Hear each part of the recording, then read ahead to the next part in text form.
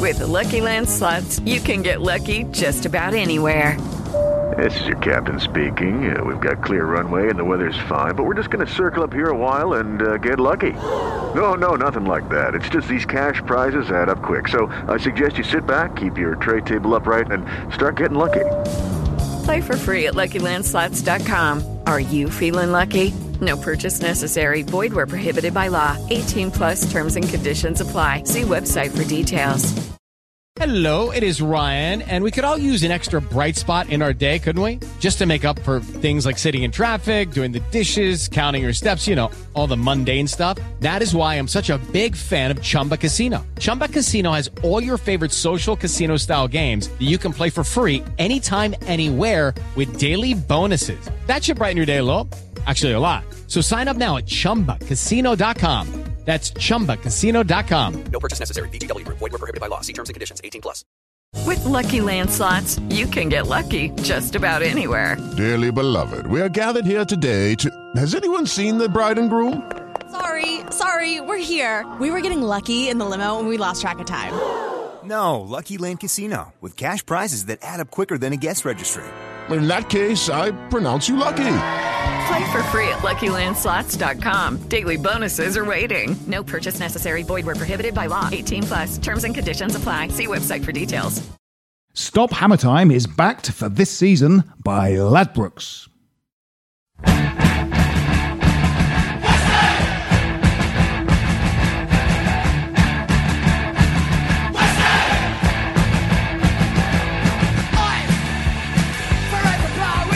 Hello and welcome to Stop Hammer Time. Now at Christmas times, I'd say about half of the previous few years, West Ham fans have been concerned with Christmas presents, snow at Christmas, Brexit, as always, and whether we will stay up. Normally at around Christmas time, there's a kind of crisis that we have to undergo.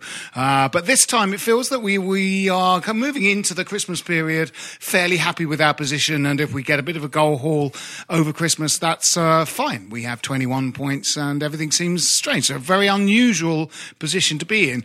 Also, we've won 3 fucking football games in a row. Here to dissect the events of the last week, here are Mr. Gary Killington. Hey, good evening. Gary's been at a work do today with chums and is slightly a few sheets to the wind, Gary. Just a few. I think, just a couple, yeah. I think that's going to improve everything. I'm getting sober. I'm getting more sober as we go on. Excellent. As we go on. It'll take a while. Yeah, it'll take a while. Yeah. That's the reverse of how this podcast normally works. Normally during the podcast, Jim has optics, has a range of optics next to him from which he selects various spirits and also opium. Joining us also is a very old friend of the podcast. It is Mr. Colin Mill. I don't mean you're old. I don't mean you're old, Colin. I mean you're a friend of many years of the podcast, not a reference to you being old. I'm actually wearing a cardigan, so yes. I mean, I think I'm one of your wonderful selection of cardigans. It's not the best cardigan. But it's one. You're like the Diana Ross of cardigans. There's often a costume change during a podcast. Well, I am coming out. Yeah. Yes. Yeah. You want the world to know. I want the world to know. You want the world to know. So during the course of the last week, because we didn't do a podcast during this week because we were playing on Tuesday night, and that's when we normally record them. So we are here to talk about Newcastle away, Cardiff at home, and then Crystal Palace at home. 3 games in 8 days, 9 goals, 3 against. I think so. It's a terrible downward slope. It's 3-0, 3-1, 3-2. It's getting worse and worse. Yes. 3-all, 2-3. 1-3, 0-3, -1-4. I'm an optimist. I was hoping for maybe something like 3-4, but okay. Yes, that could be something. 3-4 to the yeah. That's a Watford game. 3-4 could be. Yeah. I've never seen such an amazing trend as 3-0, 3-1, and 3-2. Yeah, I'm inspired. I'm inspired. Yes. Now, one of us went to the Newcastle game, which we'll talk about first. It was Mr. Gary Killington. You were up in. You took your good lady wife up to see a game of football in the blisteringly cold North East. That's like you're like Jon Snow taking up some wildling woman that he's managed to capture up to the north of England to see some kind of sacrificial slaying. Very similar. Yeah, very similar. I think what happened was, and I'm a romantic at heart. Yes. I mean, it's nothing no if not a romantic. And so, speaking to Lisa a couple of weeks ago, we were talking about all sorts of different stuff. And one thing she didn't mention was she wanted to go and watch West Ham away at Newcastle. Because she doesn't, frankly, like football very much. She doesn't really like it. It wasn't first. So I took her away because I had this, forethought. When you say took her away, kidnapped? Is that? I kidnapped her. Too strong a word? I put her in the boot of the car, right? And we took her up to Newcastle. Yep. And I think we had a little pie and mash when we got up there, and it was a typical Newcastle day. It was bleak. It was raining, and there was a bit of fog on the time, which is all mine. Yeah, absolutely. And so we did that, and we won the game. We won the game, and it was a beautiful, a really lovely experience. We went up there, and Manuel Pellegrini, yes, he chose to go 4-4-2. 4-4-2. It was a fascinating team selection, which not going to the game, I sort of looked at the team, and some interesting things in it. I mean, he didn't have either Diangana or Antonio. No. He didn't even take them. They weren't even on the bench, which was sort of extraordinary because you thought at least one of those players would have belonged on the bench. Didn't even take them. Obiang, who had played very well in previous games, he was on the bench. Yeah. So it seemed a very strange team selection. But when you saw what happened in the game, or principally that he had selected Hernandez, you sort of thought, maybe Snodgrass is preferred over Obiang because if you want someone who might play a sort of killer through ball or a killer pass or a killer cross, you want your, Noble's got a good pass in him, so he came back in after his ban. Yep. Snodgrass came in, and sure enough, first goal was a cross. I must admit, it absolutely surprised me as well because everything that I'd read about Pellegrini is that he has a favoured 4-3-3 and he doesn't deviate. Yeah. Apparently he does. But I think that if that deviation is there, and we've seen it for the first time, it had an awful lot to do with the players that were available on that day, rather than a change in tactics. I think that we will probably see 4-3-3 consistently from Pellegrini when everybody is fit and available. I think you're right, but I never would have really second-guessed the 4-4-2. Not at all. I think with Hernandez, I'd already written him off, and I was one of the biggest Hernandez supporters. I refused to write him off. No matter what he did, I knew he was a great goal scorer from all those times gone past. And suddenly we're away to Newcastle, a game where think back to previous managers, Allardyce, Moyes, Bilic. None of those managers would have gone up there and played a 4-4-2. No. Nobody would have been that dangerous, would they? And so I thought, it's just Hernandez. And it was clear from the off. It was clear from the off that those players had a different agenda to what we've been used to. They were going after that game and they were looking to win it. Yeah. Funnily enough, the one thing that sort of slightly showed the way towards this week's games was the City game. Even though we lost it 4-0, it was one of Hernandez's better performances. I think he came on. It's so far in the past now that I can't really remember it. But I think he came on to replace a midfielder. And so he took on a few more of the kind of midfield chores. He came deep to find the ball. He did, and the thing about him is he can pass. So actually, he's quite good at link-up play. Hernandez is good at that kind of thing. He just didn't seem very physical and didn't seem good in the tackle. Didn't seem to really kind of sort of track back and sort of do the work that's required of a player. But we really get back to a conversation that we had in a different place earlier tonight. And this is Hernandez being given a role. The opium den. Yes, it was, yes. I thought it was a sauna, so sorry about losing clothes for that amount of time. That was unusual. Yes, entertaining. That's when Cardigan 2 came in. It was. But we were talking very much about players certainly under Pellegrini, you've got a player that everybody thinks of as the guy in the box that's going to get a goal, suddenly playing a midfield role because he's been asked to.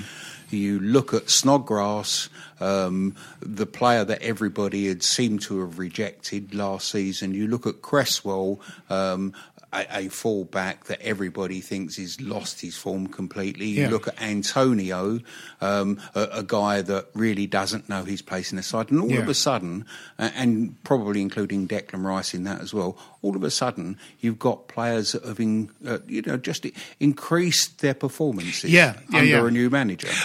And that I think is the encouraging thing, and that was the thing that came out of Newcastle more than anything else. That there were players out there that were adding something to their game. Yeah. So, what were the notable performances, Gary, at the Newcastle game? Because we only I only saw the highlights. I think Colin just hit upon it. I think Cresswell was back to the old Cresswell. We're not seeing a good Cresswell for a while. Couple of years, Well, a big injury. But he was good Cresswell again. And the whole back four, you had Diop, Zabaleta, Balbuena and Cresswell. And they were all magnificent, the whole lot of them. And it was like one of those games, and I've never seen a West Ham game like this, well, not for some time anyway, where, a team are attacking us. And what typically happens when a team attacks West Ham is you feel like they're going to score. Right? Yeah. And, all right, let's forgive Crystal Palace, what happened Saturday and everything else. Yeah. But for the Newcastle game, they were piling forward. They made a couple of chances, but largely for the whole game, for the whole 90 minutes, Newcastle were piling forward and we were soaking it up and just playing it forward to our midfield and just coming out of defence en masse. And it was a beautiful thing to see. It was really, really good. Balbuena and Diop are supremely confident, aren't they? They're both very good on the ball. Yeah, they're not panicked at all. They make Diop makes mistakes. They both make mistakes. There are a couple of games when Diop passed it from the back, and the pass was not quite accurate. And certainly in one of those cases, it caused a goal. It might have been the City game, and then he nearly did it again. But it's not like they sort of fall apart after they make a mistake. They just go, that's part of the game. This is the difference. You've got two centre-backs under a manager that are encouraged to play football. And to encourage to look for a pass. The one thing that I haven't seen them done, that they certainly both did pre-season, is to come out of defence with the ball and venture forward, do that bucking. One of them did it at the weekend, didn't he? Diop went on a run. Diop went on a run. That's great. They've both obviously got it in their game and they've both enjoyed doing it. But you see, again, this is the discipline that they're playing with. Yeah. They're probably asked not to do that as often as naturally they would like to. But it's paying dividends because we've certainly got a much tighter defence now. Yeah. Well, one thing which we've sort of touched on, but let's say it outright, is that it's rotation. Is that when for the first sort of month and a half of this season, possibly 2 months of this season, we were sort of relegation threatened, and you're sort of going, where's this season going to go? We had a revival, but then we lost a couple of games, and the Spurs and the Bournemouth 0-1s. Bournemouth, Wolves, Arsenal, Liverpool. Wolves, the Wolves I'm thinking of. So the revival seemed to be kind of on hold. We're sinking back. We're going to. So there's a worry, and a team that's kind of relegation threatened, you get to a point where you go, fuck it, pick the best 11 every week. We can't afford. Big teams rotate. Barcelona, Real Madrid.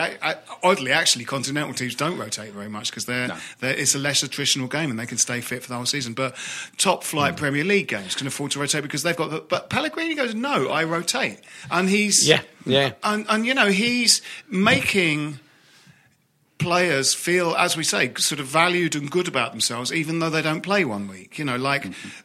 Antonio's performance at Man City was he said himself probably one of his best in 2 years. Yeah. And he was rewarded by being not only dropped to the bench but dropped entirely because Pellegrini's going, no, you'll play again. You'll play again. Players are also different though because Snodgrass has been told to lose weight and he's clearly lost weight and is performing better. Antonio, he's clearly lost weight because he was massively. He was big built, wasn't he? He was clearly working on the upper half of his body, and he's not doing that anymore. Yeah, it was very interesting. After he scored in the Cardiff game, he said the City game and then that game are the two best games I've played in 2 years. I'm finally because he's had surgery on I think both legs. Yeah, one of them was a He's had some quite severe. It wasn't hamstring, wasn't it? What was it? It was.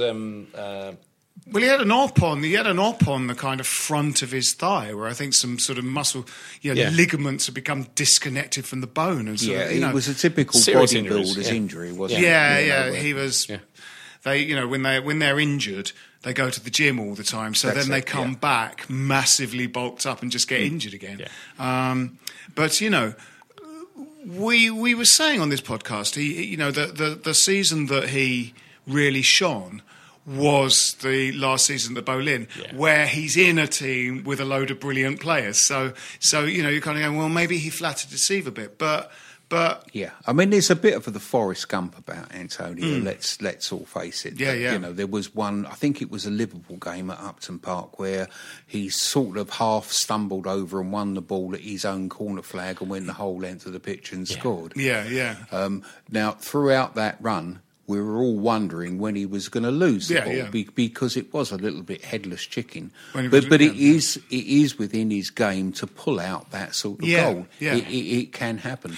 And someone off the bench like that. Somebody off the bench is invaluable, and that's why the Andy Carrolls are invaluable off the bench. That's the type of player that you want to bring on when the game is difficult, because you can't ignore him. If you're the opposition, you certainly can't ignore Andy Carroll. No. I don't think you can ignore Antonio either. No. Because he has that physical ability to intimidate you. I nearly said physicality, and that's the word that I keep hating. It's lovely to see. It's lovely to see, isn't it? Antonio getting back to his best, because he was a great player for us for a year and a half to 2 years. I think he's got a way to go to get back. And then to he his just best. he got injured. He had that really bad leg injury. I can't remember which muscle it was, so I'm not going to guess it. But he was poor. He came back. He was massive. He was like a muscle bound beast for a year, and he'd lost his pace, and suddenly he seems to have got his pace back again. Yeah.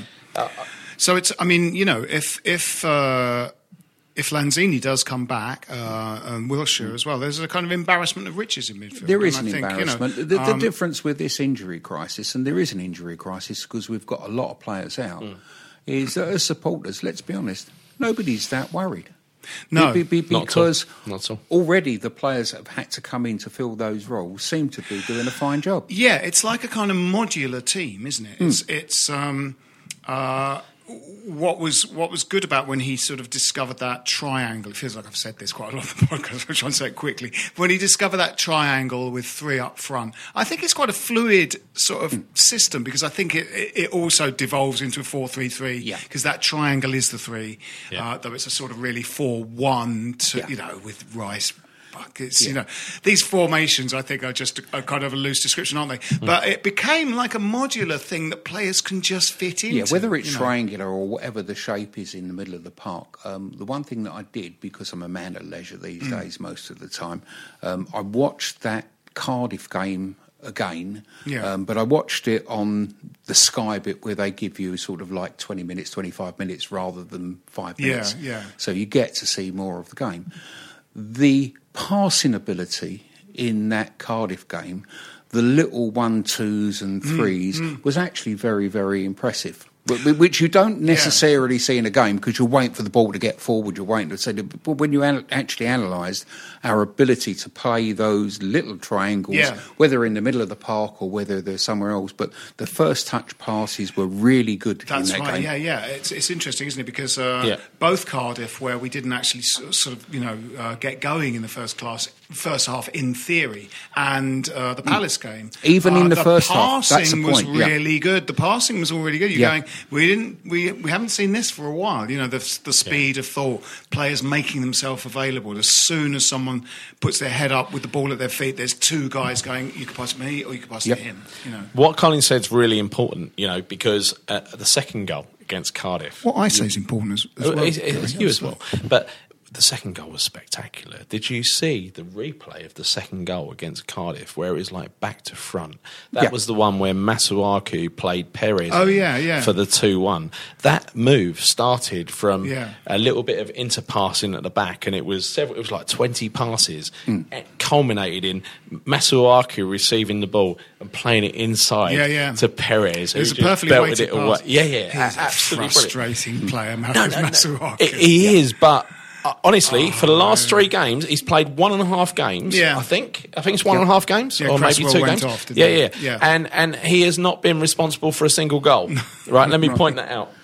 I don't think he has. He has been responsible for other goals in other games. When we can brush that aside, but I think that what we have to do is defer again to the running of this club, because whilst an awful lot of supporters will jump on exactly that bandwagon and they will say, I'm telling you something, this guy isn't a left back. The real problem that you've got with that is you've got a manager that wants to make him a left back. And he's not given up on those efforts. So I think that they see something in him, firstly, as a player, because he can certainly play football. But I think that Pellegrini thinks that he can turn him into a decent left back, and good luck to him. I mean, and he's got Cresswell to fall back on. It's of course, yes. When Bilic was trying to make Antonio into a right back, he literally had not bought another one. So he had all his hopes riding on Antonio being a right back, and that's not the way to play. You have to, if you're trying a player out in a position, you want everything around him. In fact, Antonio did play right back at the weekend. He did play right back, but you see, I think under Bilic, Antonio was asked to play right back, and he didn't really understand what was expected from him.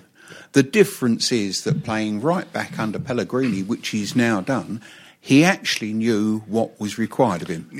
So it does come out. It does come up to a manager. We do need a manager. We can't just get by without one, and the players can't do it on their own. So Antonio could actually end up occasionally playing right back. Arthur could end up as a left back. I agree that Cresswell is a better left back. But the manager is seeing something in that player to play him in that position, and I'm prepared to give it a chance. I totally agree. And before that Newcastle game, there was talk in the media that Pellegrini was working on the centre-half pairing and the fullbacks. He was working on defence. He was trying to get it working, and so that's what inspired me to go up to Newcastle. It's a good choice, and they were, that was a completely different performance up at Newcastle. I know they created a couple of chances, and it really was only about 2 in the whole game. And they were clear-cut chances, and getting away from it. Now, the rest of the game, we were completely tight. Now, you imagine 90 minutes away from home, playing 4-4-2, where we largely push him forward, right? And we'd only conceded probably 2 chances. Two chances. One was a header, and I forget about the other one, but there were 2 clear-cut chances. In exchange for that, we'd created, just look at Chicharito, he'd missed 2 clear-cut chances. So we'd totally outplayed them. Yeah, we had, We're going to take a brief break now. A brief break now, and we'll be back after this.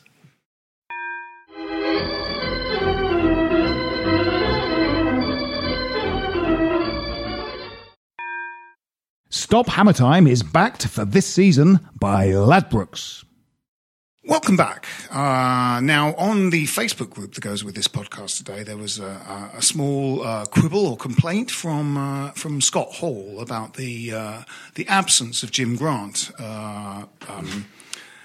Possibly predicting the absence of Jim Grant this week, though Jim has been very busy, but also the absence of any form of poetry at all. With Jim missing, the poetry element of this podcast is severely lacking. True. I've occasionally filled in, and I have done this week. Now, as we've established on this podcast, I refuse to acknowledge any other style of poetry than the style created by the poet John Cooper Clarke.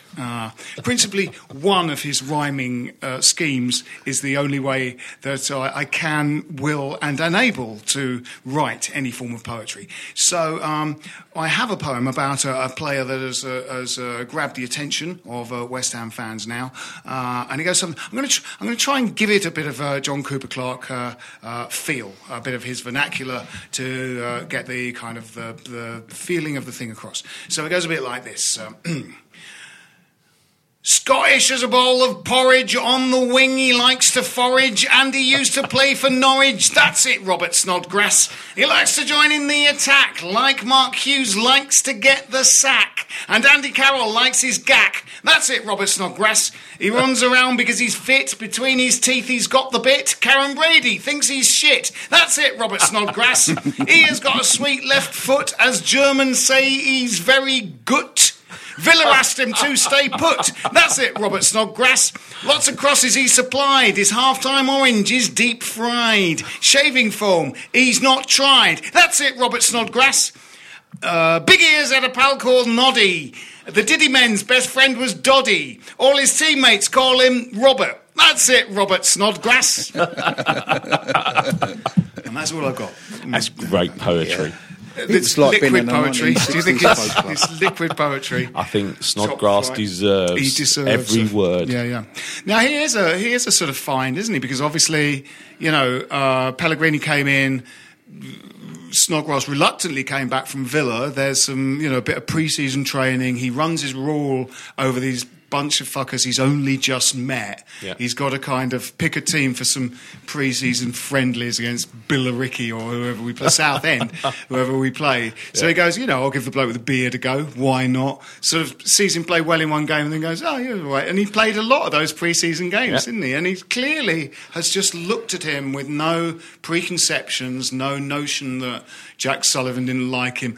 The board start literally legislating against a player that the club has bought by saying he's shit. I think Jack Sullivan not liking him was a reference. It was quite possible. It was a positive. It was a positive. Let's be honest. We love a trier over at West Ham, don't we? And he is a trier. He's a massive trier. But not only that, I think we're underestimating him by saying that, because there's not an Ian Dowie you got there. That's somebody with a really cultured left foot who can do stuff. I'd pick a worse example than Ian Dowie. Ian Dowie could be all right. Go on. Mike Newell was very poor for us. You can't relate Snodgrass to Mike Newell. No. I'm talking in terms of bad players. Dowie. Dowie. No. Dowie weren't a bad player. Dowie was. There's a limited amount of time on a podcast to talk about a bad player. So Dowie, I think, was a limited ability player that we all loved because of the effort he put in. Yeah. Whereas Snodgrass, I think we kind of thought he was a limited ability player who puts in a load of effort, but I think he's more than that. I think he's got a bit more talent than that. He's got a very cultured left foot. His set pieces are brilliant. I think in the Premier League he's made 3 goals. He just scored one, but I think he's made 6 in all. Well, his pass for Hernandez against Newcastle was fantastic, wasn't it? Yes, it was. Because he could have gone closer to the keeper, could have tried to bend it around the defenders as most passes go, but it was it was in field a bit, so it cut the defenders out by going behind them and found Hernandez's run perfectly. There's something about a Glaswegian or a Scotsman, wherever Snoddy comes from. I'm not sure where his actual roots are, but there's something about a Scotsman and a Cockney. You try and tell a Scotsman he's not very good and he can't play and he's not worth his place and see what happens next. I mean, there's a little bit of the Ray Stewart attitude about him as well. And he has to have credit for coming back under those circumstances. He's told by the chairman's son, or told by the chairman, that his son begged him not to sign him. Yeah, extraordinary. He's shipped out to Aston Villa on a loan. We actually wanted Aston Villa to buy him. That was the intention. And he comes back and he's fully committed to the side that clearly didn't want him under the previous manager. It's extraordinary, that takes some That takes some bollocks, if I'm allowed to say bollocks on a podcast, to actually go for that. From what you've just said, every single player, and I'm talking Villa, Norwich, Leeds, West Ham now, and whoever else he's played for, they've absolutely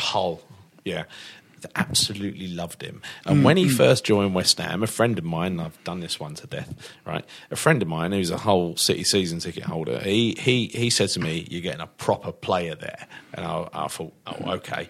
And later that season, Ross bought me, and I think it's the only one in existence, a West Ham shirt with Robert Snodgrass on the back. So that's from the first 6 months. Yes, there won't be many from that period. I reckon that was the only one that was bought in the club shop. Right? Yeah. But nonetheless, that guy, all the fans love him, all the players love him, the staff love him at the club. No matter where he goes, people love him, right? There's got to be something in that, isn't there? And in addition to that, the guy's got talent. Yeah. You sort of worried that he might be a little slow for... There are two sort of possible areas to play him in. There is in that sort of midfield three or the sort of attacking three, and it feels that he... you could have argued or imagined at the time that he doesn't have quite the pace for either of those things. But in fact, he's a little faster than we sort of imagined, because I think Jim, do some form of Wikipedia-based research, so said that he's very fit. He works on his fitness a lot. That's one of his characteristics. And the fact is, he keeps going for 90 minutes. Yes, and he does. whilst he's not, kind of sprinter speed, yes, he's exactly mobile. That. He's mobile. It's immediate pace. And when you can put a ball down the wing, and for a winger to run onto, it's that standing start, an initial pace that gets you to the ball very quickly. He obviously can't do that. No. But he will keep running for 90 minutes. And I wouldn't say he was a slow, cumbersome player. No, he's not at all, no. But if you're thinking of him as a winger that can just belt past a couple of players, no, he's not that. He can play on the wing, but that's not the type of game he'll play. No. He comes inside a lot, doesn't he? And traditionally, if you have the kind of... the old-fashioned type of fullback that overlaps, then that's fine. Yeah. That's fine. And Zabaleta and Cresswell both like to get forward, and Masuaku, arguably, his strong suit is getting forward, but he sort of does it surprisingly little. There are times when you're saying, "Go, Arthur, go for the overlap," and he doesn't do it. And I think there's a real... at the moment, it's not quite worked yet. I've got a lot of time for Anderson. I think he's a great player. That was a wonderful addition. Yes. But I don't actually think that there's as much as an understanding with Masuaku and Anderson as there is with Cresswell and Anderson. I watched... I think it was... Yes, it certainly was the Crystal Palace game when... I think it was Townsend had made some inroads and he was quite effective down that wing. And at one stage, Anderson wasn't quite there. Masuaku was. And Masuaku suddenly pointed at Declan Rice and instructed him to get in on the player. Yeah. There was that little bit of confusion. Yeah. It didn't make a great deal of difference because Declan Rice got in, took the ball off and walked out. Yeah. That was perhaps a good instruction. But there didn't seem to be the telepathy between those two players that there is with maybe Cresswell and Anderson. Anderson is deceptively quick because he's slight of build and doesn't have the kind of, like a sort of muscular sprinter's Linford Christie type sort of build. You don't imagine him sort of thundering down the wing, and that's just not the way he runs. But he's actually he's very quick. But it's that sort of physique. It's the Usain Bolt type of physique that the guy is belting along and you don't actually look at him and thinking he's really going flat out. No. And I think Anderson does much the same. He's got that type of natural pace that he doesn't seem to be busting a gut to get to. But look how he left that Newcastle left back. I've forgotten the guy's name. He did it. Right back for dead. He did it in more than one game. He did it also in the second half against Cardiff because we were struggling in the first half. The first thing that happened of any meaning in the second half was Anderson got hold of the ball and started running at the fullback, and he made them panic. So because I was fearing in that Cardiff game that Neil Warnock is like, 0-0, we just sit back, we put 11 men behind the ball. Then but literally, within a couple of minutes, Anderson was thrown forward, and he opened up the game. I love Anderson. I think Anderson is a great player. I think he's not quite Payet yet.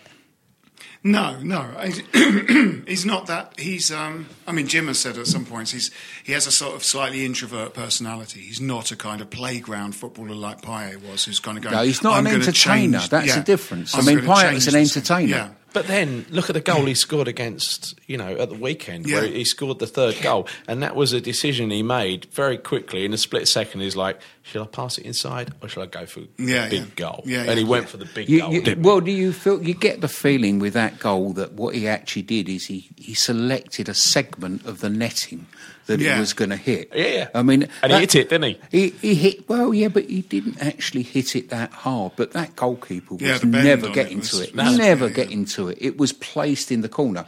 It was. Pardon me for mentioning the guy, but it was a little bit like Glenn Hoddle, who used to pass the ball into the net. Yeah. And I think he has got that sort of quality as a player. Yeah. We are going to lose Arnautovic for a month. I'm very glad that we've sort of, the other thing that's very gratifying about these 3 wins in the first week is that we're in a spell that is a kind of season-defining spell. We've got a lot of games that fall in the bracket of winnable matches, and that one would hope would get us quite a big points haul. And so far we've already got 9, which is great. It's partly Pellegrini, though. You look at what he did in the second game against Cardiff, and he rested Zabaleta and Balbuena and who else at left back? He brought Masuaku in at left back. So he completely changed it, didn't he? He changed it around, and he kind of read it that Cardiff was going to be a little bit easier. In the past, that would have backfired on us big time. But he's changed the players, and we've still won 3-1. So credit to him. Yeah, absolutely. Arnautovic is missing. Well, he's missing, but let's actually look at the last couple of games. We got 3 at the weekend without him, and I think he'd already gone off before we scored against Cardiff. Yeah, absolutely. Yes. So we've scored 6 goals in a game and a half without him. So whilst I would love him to be in the side and he would be the first name on the team sheet, I don't think it's going to be the same as last year where we're going to be tearing hair out because he's not playing. No, and sort of midfielders that score, that's something that we've kind of lacked in the last few years. In a way, Mark Noble's kind of, whatever it is, 17 years now in the first team. He hasn't come up with as many goals as if he was playing in a really good team. He's, every few years he's playing in a team fighting for its life, and so suddenly his defensive. Do you think that actually started probably under Kerbishley? Yeah, absolutely. When the younger Mark Noble, I think, was the type of player that was encouraged to get forward. Definitely, yeah. And it seemed to be that Kerbishley decided that this was the defensive midfield player that he wanted to do. That he didn't have the pace. That he didn't have the pace. Not every goal scorer, not everybody that arrives in the box late has great pace. No, that's right. I don't really know if Aaron Ramsey has pace because it doesn't sort of really seem to matter in his game. Aaron Ramsey is a kind of an attacking midfielder. Jack Collison was an attacking midfielder. Yeah. And Noble could very much have been in that bracket of footballer. I agree. I don't know if Jack Collison, obviously he doesn't have any pace now, but when before he was injured, it didn't matter whether he had any pace or not. Of course Lampard's not quick. Lampard's not super quick, but he is quick of thought. Of course he could be he could have more goals to his game and he could be more of an attacking midfielder. You only have to look at the way that he takes a penalty to know that he can hit a ball. That's right, yeah. So it's in his game. It's been coached out of him. And I don't really see a great deal of point in getting it back into his game. And we've lacked, on many occasions, sort of midfielders that sort of chip in with some goals every season. And it feels like, obviously Anderson, who it's arguable whether he's part of a front three or in the midfield, he is someone who's going to chip in with goals. Snodgrass also feels like there's goals in him. And actually, when we had the Payet and Lanzini version of West Ham, Noble was getting forward a lot more and was getting into kind of scoring positions. I think one of the 3 against Liverpool he scores. Yes, he did. Yes, so he's getting into sort of scoring positions, and that, I mean, that's what you want, is goals in the front 4 or 5 players of your team. And to be fair, again, I mean, we've given him a really good write-up tonight, but wherever else he's played, Snodgrass everywhere else has contributed goals. He's yet to do that at West Ham. Yes, he scored at the weekend, but I would have put him down for maybe 8 or 10 goals a season. He should be that sort of player. Absolutely. When we actually solve that and get 2 of them, because we did for a short period of time, we had Payet and Lanzini were both contributing at that chipping sort of goals. We're certainly getting that volume from Anderson at the moment.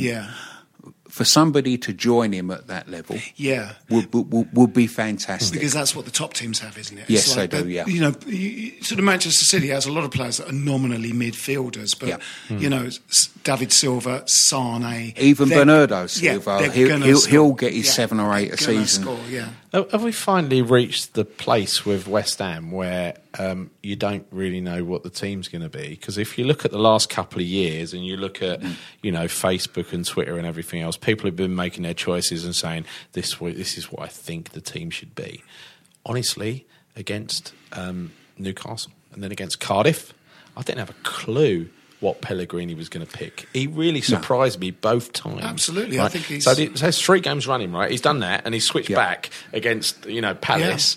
And he's done it without Arnautovic. And all the players that come in, they really want to play. They really want to make their impression. I think we've finally got a manager who does the managing while we can do the thing of, like, you know, supporting the team where we can just turn up and enjoy ourselves and watch a game of football. I mean, it's very different. It's a different experience the last couple of years. Again, without over and again, he actually didn't do that at the beginning. That team looked pretty much the same each week for the first, 6 to 8 games. When he was working it out, When he was working it out. Yeah. But I think he started, quite rightly, he started with the 2 central defenders because that's how he wanted to build that defence. He knew who his centre forward would be because that was blindingly obvious to anybody who watched English football last season. And Anderson was obviously going to be a big part of the midfield, but that was the spine with the goalkeeper Fabianski that team was going to be built on. The rest was going to be interchangeable until he knew where his personnel will be playing. And it's fantastic, isn't it? I mean, he really does give the broadest number of players the sort of confidence that they will get picked, they will come into the team, and that they're not sort of marginalised, And I think Bilic, who is a very nice man, sort of in a way just dropped players by stealth, like... Rather than give Adrian a rocket after his mistake against Stoke, he just dropped him, which is like that's not what you do. No. And there were a few other players, I can't really think of examples, but he sort of did the same thing. He just kind of dropped them out of the team rather than just yell at them. It's like Pellegrini's not a yeller. A child falls off a bike and you don't let them ride the bike again next week. Whereas we all know that you put them back on the bike because, that's the best. You get back and ride again. That's the way you deal with it. And Allardyce had sort of dogma that affected his team selections that, good players would not play despite the fact they clearly are good, and he's just going, no, that's not my plan. Look at Diangana. Right? When he came on, I mean, you know how brilliant he did, and then he did brilliant for a few games, and then Pellegrini decided to just rest him because you've had your little peak, we're going to give you a little rest now, and then we'll just bring you on from the sus bench. What he did against Cardiff. He was amazing that night. I was up off my seat. He was brilliant. I love watching him. Absolutely full of life. He's that close to scoring a goal. It's that modern thing, though, that we're doing now. As I said, there are players that can come off the bench. And it's arguable whether you start with Diangana because he's a young kid. But off the bench, whoa. But would Bilic have even brought him on from the bench? Bilic, Allardyce, Moyes, would they have even bothered with him? Probably not. No, they would have given him a couple of games. That's a talent right there. They would have given him a couple of games, and if he hadn't set the world alight, that would have been back into the the team and on the subs bench for another 8 weeks. Yeah, absolutely. Well, under Allardyce, Lanzini would still not be playing. Literally not be playing. Too small. Yeah, way too small. I don't think any of us in this room have ever forgiven Sam Allardyce for that Nottingham Forest game. No, absolutely. Do you want to see some kids play? I'll put them all on. Yeah, and they'll lose, and I'll win the argument. And that means I was right. Yeah, you're right. And if I'd have had my way, he'd have been banned from Football Management forever that night. That was just the worst thing anyone could ever do. So, at the weekend, we were playing Fulham. Now, this is, of course, the bottom team in the league, and one would hope for a continuation of our form. But, of course, that's potentially sort of jinxing the whole thing. It's away, obviously, but we seem to... as the Newcastle game showed us, we seem to kind of we have a good attitude towards away games. We don't shut up shop. We try and play our game. You'd like to think we can get something out of that, but the 3 games that we've played have done well. You'd settle for a point. Yeah, Fulham are at some point they're going to pick up some points. They're going to pick up points, and I'll tell you what might happen because I watched their game against Manchester United over the weekend, and they've got a new manager there in Ranieri, and they were all of a sudden 3-0 down, and they were absolute rubbish. Yeah. They really couldn't play football for toffee, as we used to say in the old days. At half-time, Ranieri changed things round. They came out, they got a penalty, they got a goal back, and they were coming into a game and they were playing with the spirit of togetherness that you do see from Ranieri sides. Yeah. I mean, we know enough about him from Chelsea and from Leicester to know that he will make lesser players play together as a unit, and he will do that. So they had a very good second half. Unfortunately for them, they went down to 10 men with a stupid sending off, and it really wasn't a red card. But Manchester United only came away 4-1 winners, having been 3-0 up at half-time. There was evidence to say that if everybody's saying, "Oh, look, Fulham, bottom of the league," that's a given 3 points. Yeah, I would just say that there should be some caution because there's that new manager bounce, and for the first time in the second half on Saturday, he got something out of that side. No, that's right. Unlike Brighton and Huddersfield, where there's a definite bit of complacency, I think the last 2 games have showed that, and he actually mentioned it himself, Pellegrini said no complacency in these 2 games. So last 2 games, so I think we're going to go to Fulham without that air of complacency, and we're going to try to win. I hope so. Yep. We're a better team than them, and we've got a good record down there as well. Yeah. I have to say, in the last 10 or 15 years, we've sort of struggled with strikers. Arguably, throughout the 90s, until we bought Hartson and Kitson, we had problems with finding really great strikers. And both those Fulham strikers, there was when Schürrle went back from Chelsea, despite looking really good in every Chelsea game, I sort of thought we should get that guy. He went back to the Bundesliga, I think, for a kind of quite a low-lying Bundesliga team. And I was going, we should get that German guy. He's great. And Mitrovic looks really good. I would take either of those guys to be sort of squad players for us behind Arnautovic.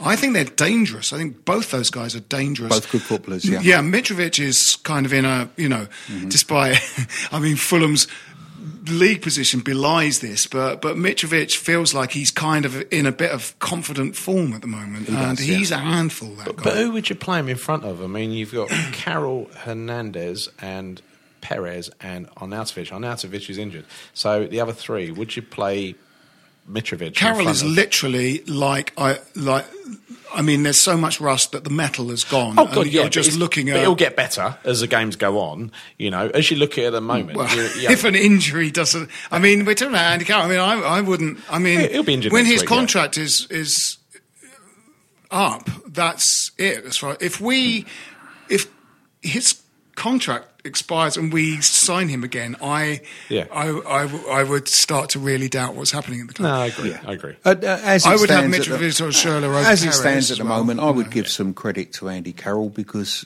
as he's always been that player at West Ham, I think his best role has always been coming off the bench. Yeah. Because he's a big lad, he puts himself around, and if the other side's defence have got a little bit of complacency, he will give them something to think about.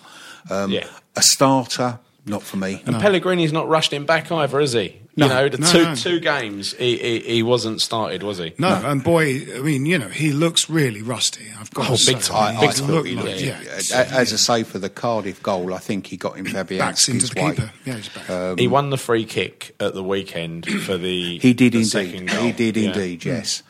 That was Tompkins. I think he tripped over his own foot. To be honest, he won the free kick, but I don't think Tompkins actually fouled him. No, he kicked his we'll own take foot, it. didn't he? Yeah, I think he kicked his own. I think gravity earned us that free kick. Yeah.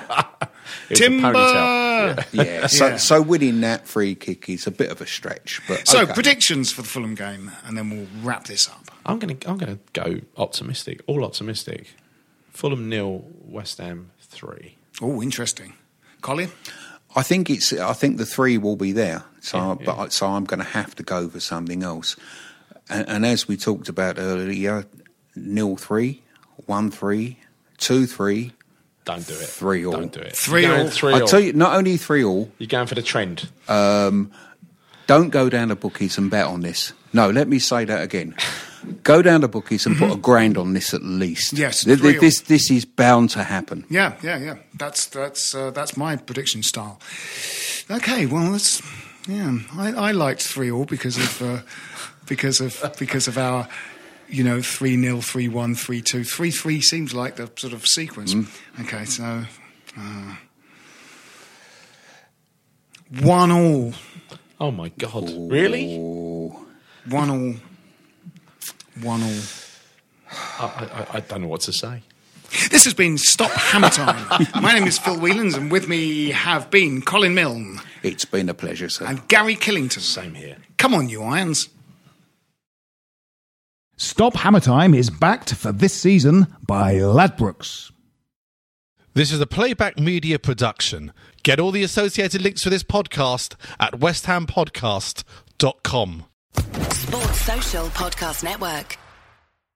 Lucky Land Casino, asking people, what's the weirdest place you've gotten lucky? Lucky? In line at the deli, I guess? Aha, in my dentist's office.